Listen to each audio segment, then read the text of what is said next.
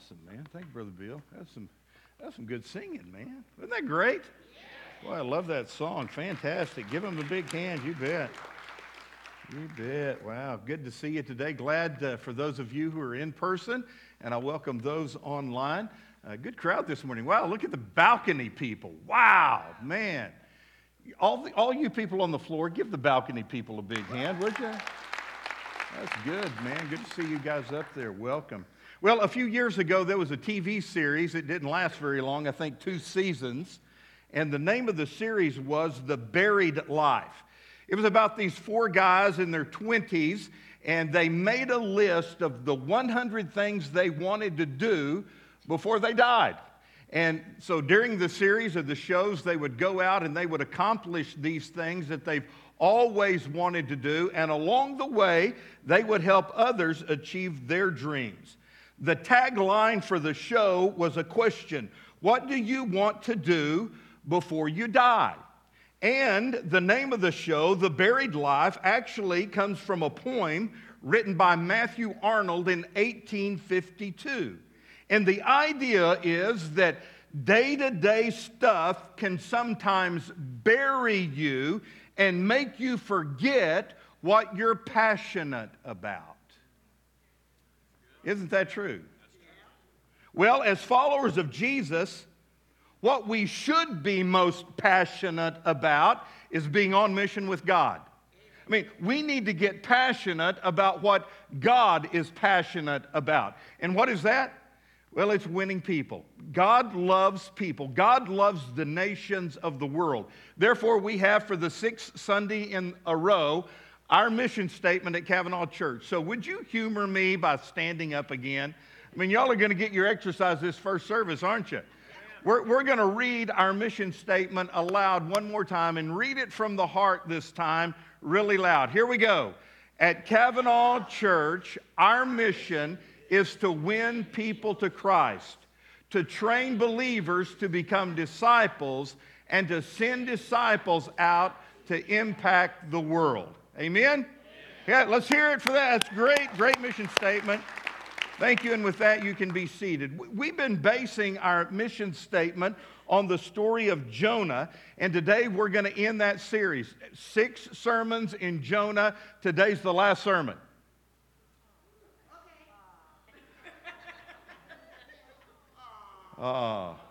We've ridden this horse about as long as we can ride her, and today we're going to put her up. Jonah chapter 4 is where we're going to be. Now, the book of Jonah is different from any other prophetic book in the Old Testament.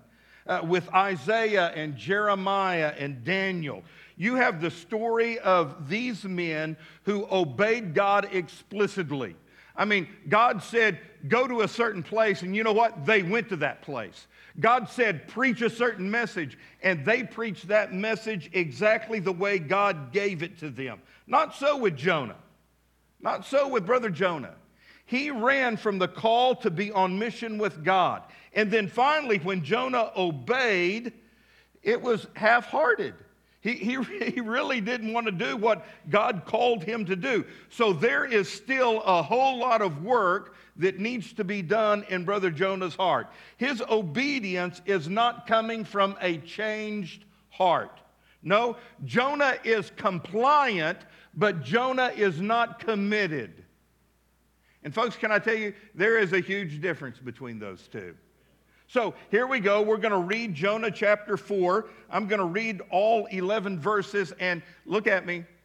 No points to my message today. This is a pointless message. What we're going to do is read the 11 verses, then I'm going to go back and through and exegete each verse. We're going to talk about each verse individually. Don't worry. You think, oh, that's going to take all morning. No, you know you're going to be out of here by 10 o'clock, don't you? All right, so don't worry about it. Let's just get into it and enjoy it. Here we go, chapter 4, there's 11 verses. Verse 1 says, but it displeased Jonah. What is the but all about? Well, if you'll remember last week in chapter 3, he did preach that message, and the entire city of Nineveh repented of their sins, right? And then God, because of their repentance, God relented and did not send the disaster that he said he was going to send. Okay? So God's anger was stayed and the people lived. But, chapter 4 begins, all of that displeased Jonah exceedingly. And he became, there's the word, angry. So he prayed to the Lord, and he said, "Ah, Lord, was not this what I said when I was still in my own country? Therefore I fled previously to Tarshish, for I know that you are a gracious and merciful God, slow to anger and abundant in loving kindness, one who relents from doing harm. Therefore now, O Lord, please take my life from me, for it is better for me to die than to live." Then the Lord said, "Is it right for you to be angry?" So Jonah went out of the city, and he sat on the east side of the city. There he made himself a little shelter, and he sat under it in the shade till he might see what would become of the city. And the Lord God prepared a plant and made it come up over Jonah, that it might be shade for his bald head, for his head, to deliver him from his misery. So Jonah was very grateful for the plant. But as morning dawned the next day, God prepared a worm, and it so damaged the plant that it withered. And it happened when the sun arose that God prepared a vehement east wind, and the sun beat on Jonah's head so that he grew faint. Then he wished death for himself, and he said, "It is better for me to die than to live." Then God said to Jonah, "Is it right for you to be angry about the plant?" And he said, "It is right for me to be angry, even to death." But the Lord said, "Jonah, you've had pity on the plant for which you did not labor nor make it grow, which came up in a night, and then it perished in a night. And should I not pity Nineveh, that great city, in which are more than 120,000 persons who cannot discern between their right hand and their left, and a whole lot of livestock?" Heavenly Father, I pray that you would open our hearts to your word today. May the Holy Spirit speak it inside of us. In Jesus' name, amen. Now, I don't have points to my message, but I do have a lot of questions. In fact, if I had the opportunity right now to sit down with Brother Jonah over a cup of coffee, I would ask him probably 5 questions that I've considered studying this entire story, and in particular, chapter 4. What are the questions? Question number 1, Jonah, what could possibly have caused you to disobey Almighty God? I mean, really, what was it that caused you to disobey God throughout the entirety of this story? Question number 2, Jonah, how can you know so much about God and be so little like God? Let that one sink in just for a second. Number 3, Jonah, how can you be so unmerciful when God has shown you so much mercy and grace? Jonah, why in the world did you get so mad? Okay, didn't you remember the word anger in there? It's repeated numerous times. And then question number 5, Jonah, how could you have been more concerned for trivial matters like a little plant that you didn't even plant than you have for eternal matters like 120,000 people dying and perishing and going to hell? Those are the 5 questions I would like to ask Brother Jonah, but you know what? I don't have to ask him those questions. They are found in chapter 4. The answers are found in chapter 4. So let's just dive in, shall we? We're just going to look at it verse by verse, beginning in verse number 1. But it displeased Jonah exceedingly, and he became angry. The word "but" creates a contrast for us. What contrast? Well, between God's compassion in chapter 3, verses 8, 9, and 10, and Jonah's displeasure in chapter 4, verse 1. The contrast is between God's turning from his anger at the end of chapter 3 and Jonah turning to anger in chapter 4, verse number 1. And the next verse gives us the answer to one of our questions. The first one, Jonah, what caused you to disobey Almighty God? The answer comes in Jonah's prayer to God, which is found in verse number 2. So he prayed to the Lord and said, "Oh Lord, was not this what I said when I was still in my own country? Therefore I fled previously to Tarshish. For I know that you are a gracious and merciful God, slow to anger, abundant in loving kindness, one who relents from even doing harm." Jonah, an object of God's compassion, has absolutely no compassion for the people of Nineveh. Do you see that? Jonah, a recipient of God's grace and mercy and loving kindness, has absolutely no grace, mercy, or loving kindness for the people of Nineveh. That somewhat coincides with question number 3. How can you be so unmerciful when you have been given so much mercy by God himself? But you know what? We know now what Jonah was thinking when he disobeyed God. We see it right here in Scripture. Remember the deal? Jonah, what in the world were you thinking? What would cause you to disobey Almighty God? Was it because you were afraid to leave your family? No, that wasn't it. Was it because it cost too much money to go to Nineveh? No, because he paid a tremendous price to go to Tarshish. Was it because it was too far to travel? No, Tarshish was much farther away than Nineveh was. Well, then what in the world could you have possibly been thinking that would have caused you to disobey Almighty God? Well, we see it from his own lips in chapter 4, verse 2b.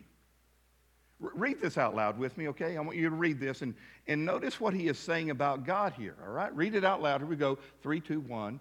For I know that you are a gracious and merciful God, slow to anger and abundant in loving kindness, one who relents from doing harm.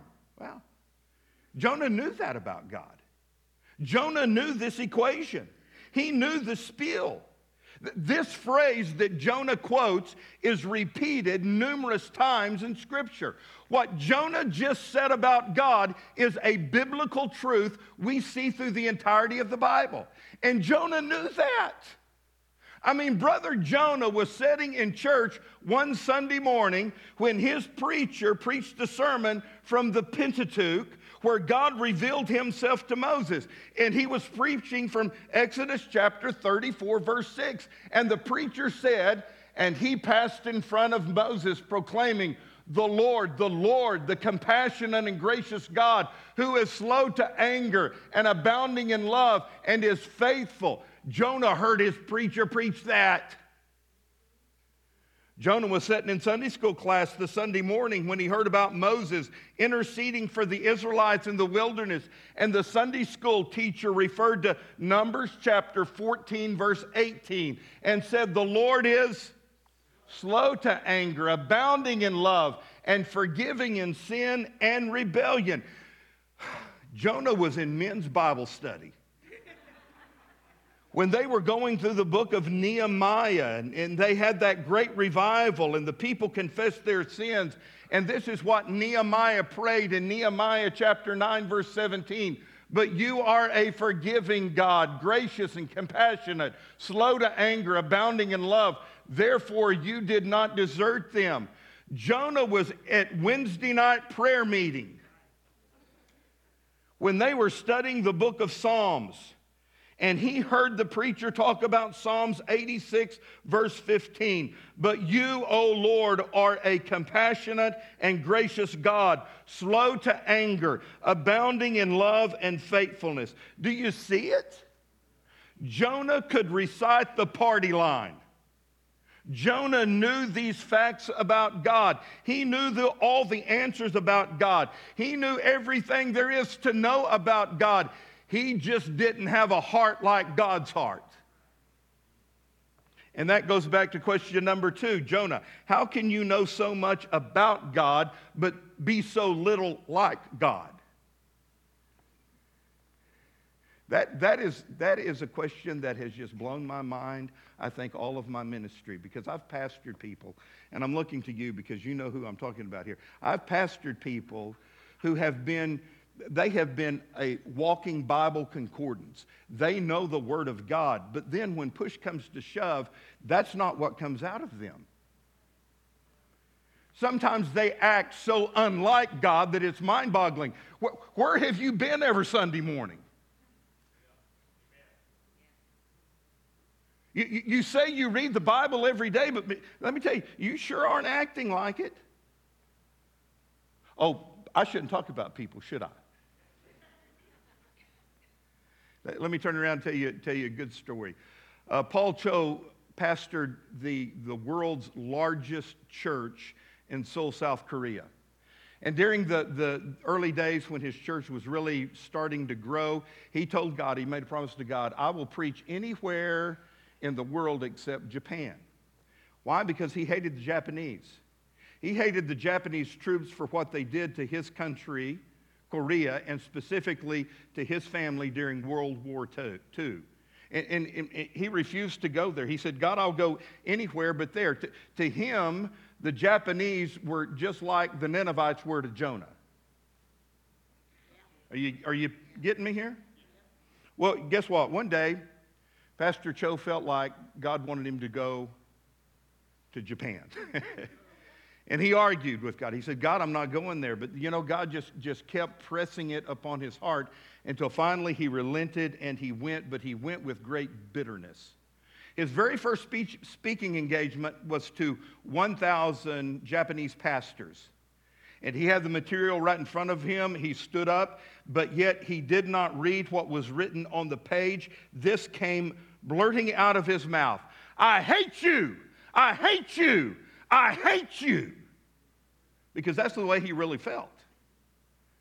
But God got a hold of his heart, and he just broke down, and he started weeping, and he sat down on the stage.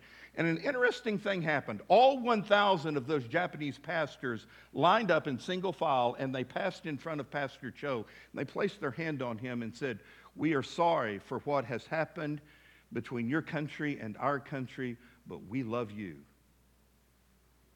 All 1,000 of them said that. And God broke his heart. God broke his heart, and so he stood back up, and you know what he said this time? I love you. I love you. I love you. What? What, Brother Jonah? But let's see what Jonah said. Chapter 4, verse 3. Now, Lord, take away my life, for it is better for me to die than to live. Really?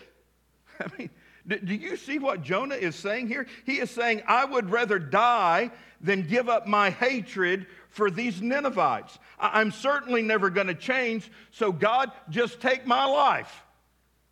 You know what that is? That's pitiful.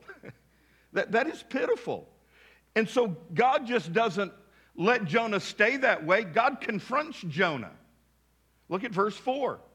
But the Lord replied, have you any right to be angry? Now, let's just do a quick time out, and let's spend a minute talking about Jonah's anger issues. Because back in verse 1, it says that Jonah became angry. The Hebrew word there means he became hot. Let that sink in for a second. I mean, he was hot at God for not acting the way Jonah felt like God should act. And so what does Jonah do? He sulks. He doesn't even reply back to God. He's acting like a little baby, a little child. Look at verse 5. Jonah went out and sat down at a place east of the city. There he made himself a shelter. He sat in its shade and waited to see what would happen to the city. So here's Jonah tracking up on a mountain east of the city. He sits down and he builds this crude little shelter. Apparently the sun was shining and it was hot, and so he made himself a little shade to sit in. It wasn't a very good shelter. We'll see that in a moment, but it was a shelter, and he sat down. Apparently he had a clear view of the city, and I'm thinking to myself, why in the world did he do that? I mean, why did he go up there and just sit down? I don't know. Maybe he was holding out hope that God would relent from relenting, and that God would finally do what a righteous and just God would do, and that is annihilate those dirty Ninevites.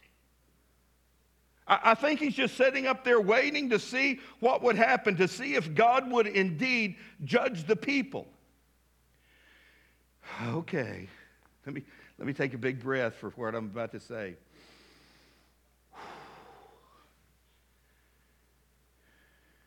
Because we're hearing a whole lot of it right now in our society. It's on Facebook, Twitter, Instagram. It's on the news. It's at every sporting event. This thing called racism. You know what? I mean, this is just me, so I'm going to stand over here when I say it. It's just Will Harmon. I think there's a little bit of racism in all of us. When other people are not just the way we are or the way we think, we're threatened by them. But here's what I want to say, and I'm standing behind the pulpit when I say this. Jonah was a racist. I don't care how you think about it or what you say about it. I mean, the fact is, he was a racist. He did not want to go to Nineveh to begin with because he knew that God was going to have mercy on his enemies. He did not want their repentance. He wanted their destruction. And so he goes outside the city, and he's just sitting up there on the mountain sulking. And he's mad at God. Ray, as I was studying this week, it made me think of another story found in Luke chapter 15. We call it the story of the prodigal son. Here's this young kid who wants his daddy's inheritance, and he wants it right now, and so daddy gives it to him. He goes off to the far country, and he wastes all that money on wild living. And after it's all spent, he's living with the hogs. He has absolutely nothing and no friends. And he realizes the servants back home have it better off than I have it. And so he makes that journey back home. And what does he find when he gets home? His daddy is waiting for him. In fact, his daddy runs out to where he is. His daddy puts a robe on his back, a ring on his finger. He kills the fatted calf, and they have a celebration because the daddy's son who was away is now home. That's great, but you know what? Standing in the wings is the older brother. We forget about that older brother, but there's a bigger story there with the older brother than with the young son. And he gets mad at his daddy, and he says, "Daddy, you never even killed a goat for me and my friends to have a party. What's up with this?" And he is so mad because of his daddy's grace and mercy that he will not go into the house. He just stands outside and he sulks. Just like Jonah is outside of Nineveh, the elder brother sulks outside of the father's house. Why? Because neither one of them like God giving mercy to other people. Apparently they want it all for themselves. Wow. You know, here's the cool thing. God doesn't give up on Brother Jonah.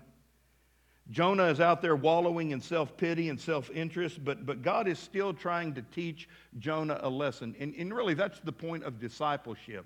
We're trying to train believers to become disciples, true followers of Jesus Christ. So God prepares this little illustration for Brother Jonah. Jonah needs to see his own self-centeredness, and so God prepared another experience for Jonah to teach him and also to discipline him. And church, I want you to wake up right now and pay attention to this, because this is a very important part of this story. God is speaking all around us. God is speaking to us every single day. His creation is crying out to us all the time in the form of general revelation. But there are times that God manipulates circumstances to speak to you directly. He's got something to say to you, to teach us a lesson. It's like when we're driving in the car and all of a sudden this song comes on the radio and we're thinking, where'd that come from? Why? Because that song speaks directly to us. It's like when we see this great, beautiful sunset at just the right time that we need to see it happening. It's like a friend who calls you unexpectedly to encourage you at just the time you need it. You think, well, just coincidence. No, it's not. It's God doing that. Well, God does something really kind for Jonah. He does it to teach him a lesson. Jonah's crude little shelter that he built is not doing a very good job. It reminds me of something that I would have built. I don't know what he built it out of, maybe branches, I don't know, but it's not doing a very good job keeping the sun off of his head, so God helps him out. Look at verse number 6. And the Lord God prepared a plant and made it come up over Jonah, that it might be shade for his head to deliver him from his misery. And Jonah was very grateful. I mean, he was exceedingly grateful for the plant. Now, this is amazing to me. I can't get over this.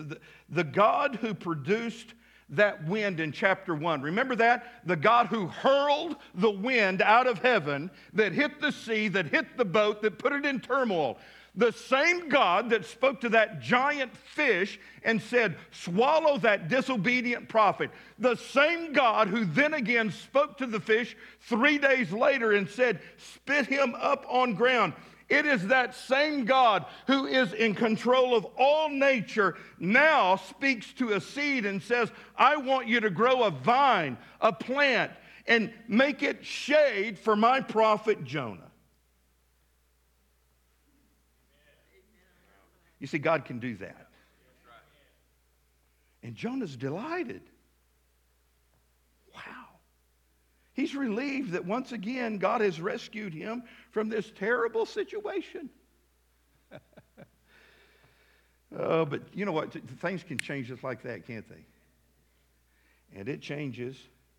Look at verses 7 and 8. But as morning dawned the next day, God prepared Oh, it hit me last night. It hit me last night. I need to do another sermon entitled, The Well and the Worm.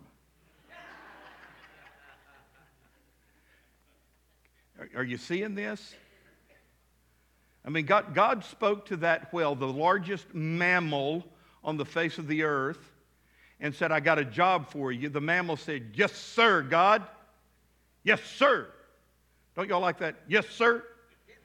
Arkansas Razorbacks like that right now.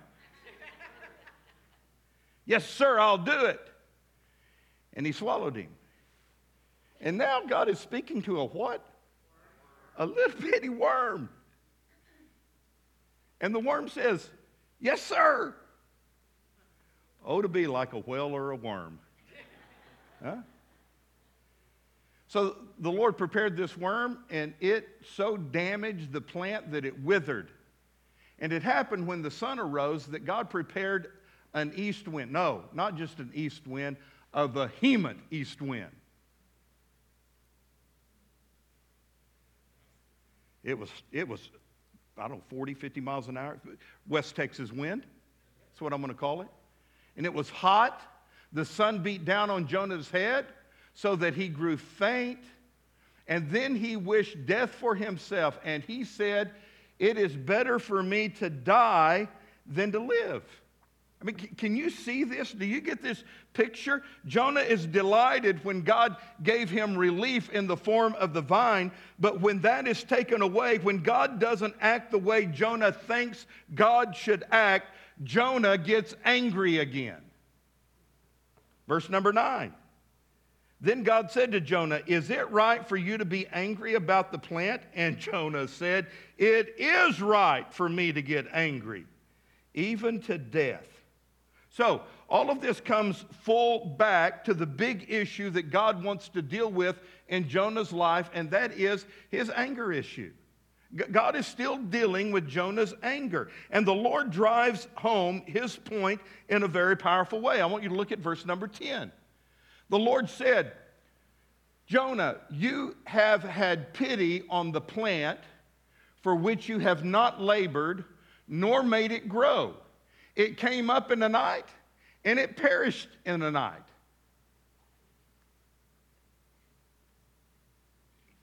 And look how you're reacting. I think what God is trying to say is this, Jonah, just think about what's happened.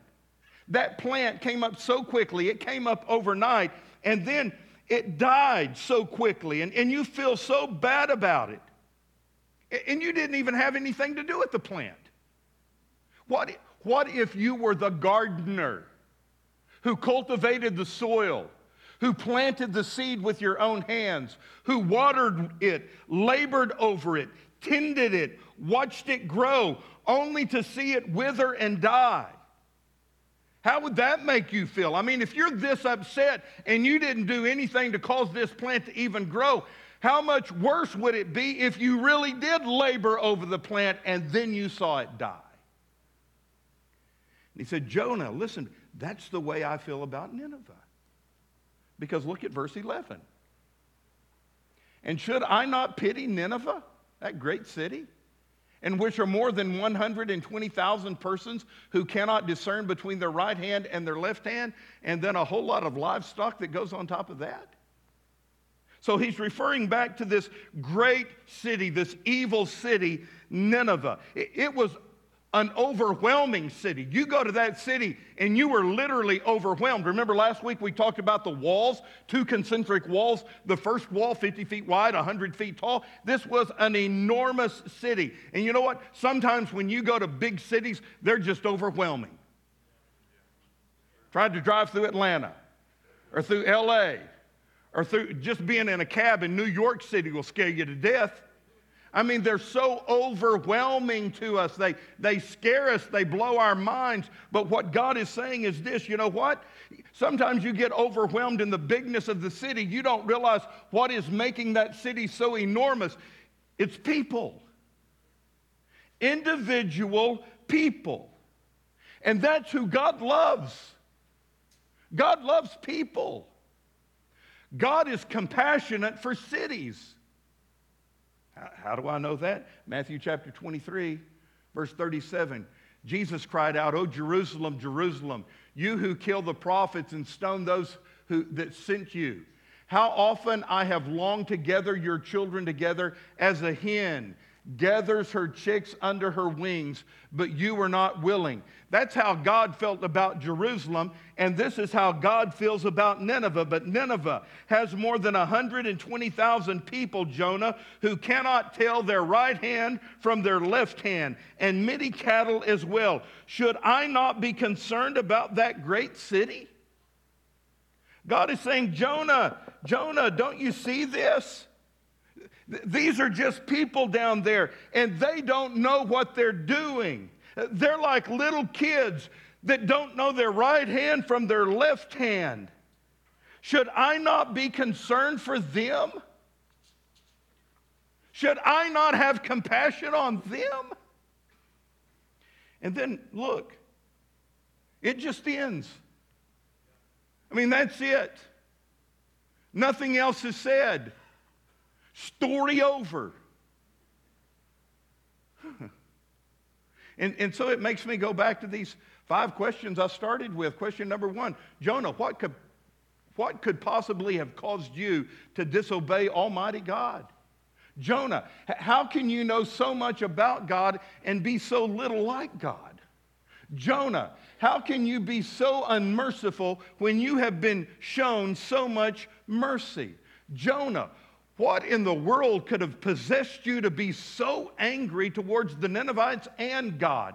Jonah, how could you have more concern for trivial matters like a plant than you do for eternal matters, the souls of men and women?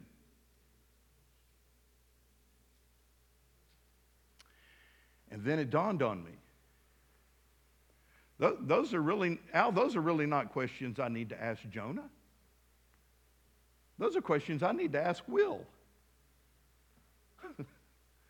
Those are questions for me.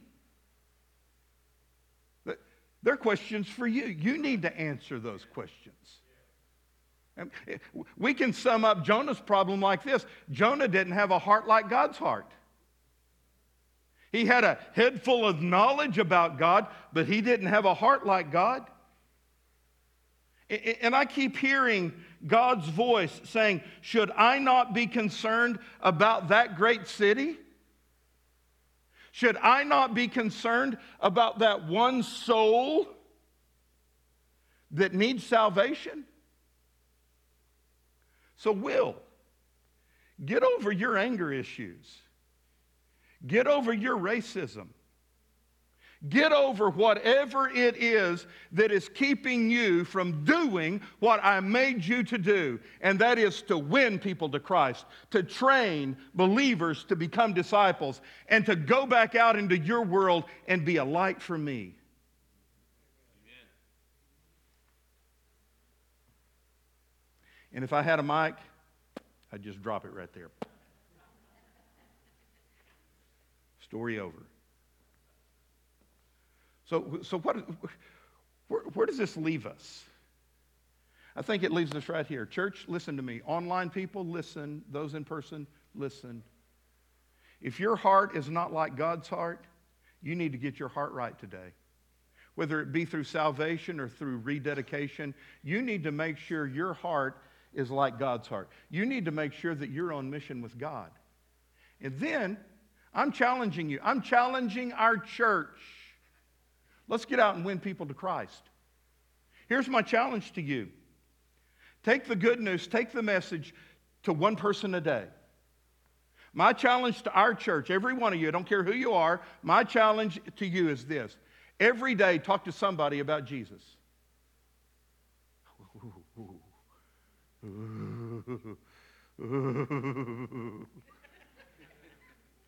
You can do it. You just wake up in the morning and say, God, give me somebody to talk to. And then you just look for the opportunity. God's going to give you somebody to talk to.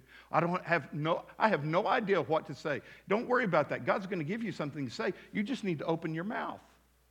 But the common line that I like to use to people is this. Has anybody ever told you that God loves you and has a purpose for your life? Well, you would not believe the conversations that leads into. It doesn't matter what you say. You just need to be talking to people every day about Jesus.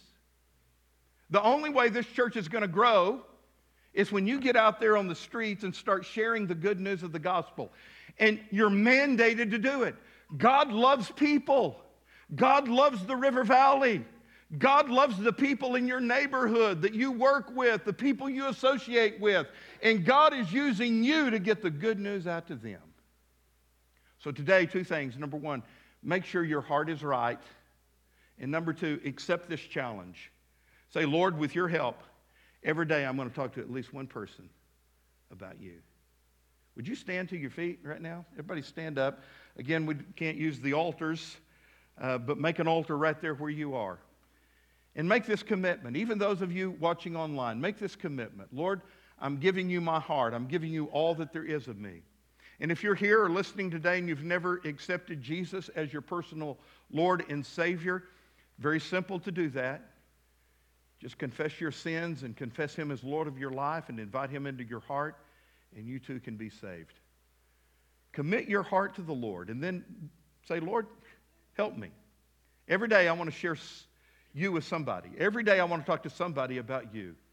Help me to do that, Lord. Dear Jesus, I love you. I thank you for this story of Jonah. What a challenge it has been that we need to be on mission with you, that we need to win people to Christ, train believers to become disciples, and then send people back out into the world to make an impact. And I pray, dear Lord, that we would take this challenge seriously. Dear Lord, that we would talk to people every day about you. Help us to be faithful in doing it, and I pray, dear Lord, that you would show us the increase in the kingdom of God as we are faithful to the Great Commission. I love you. I love these people. I pray a blessing on their life, and we do it in Jesus' name. And everybody said, Amen. Amen. God bless you. You can be seated. And I don't know, I might call you tomorrow and ask you if you've talked to that person yet. All right? Let's take it serious and let's do this together and just see what God does through it. Now, before you walk out the door, make sure you mask back up. When you walk out the door, the black boxes are out there. Drop your offering in the black box, or you can give online at CavanaughChurch.com. Just go to that Give tab, and it's very easy to follow the instructions. You can give that way. Tonight at 6 o'clock, Brother Johnny is going to have Kids Church Facebook Live. So gather your kids around, especially those of you who are watching online. Tonight, your kids can see Kids Church. It's recorded from last week, but it's going to be live on Facebook tonight. And then at 6:30, we have the adult Bible study lesson. Brother Al Valentine is going to share the Word of God. I encourage you to watch that as well. Wednesday night, 7 o'clock, we are in person. Kids are meeting in the Kids Center. The teens are meeting in the big gym, and adults are in here. Each week we've seen more and more people come back, so we're thankful for that. Be sure and pray for one another, and look for the opportunities God gives you to serve. God bless you. See you later.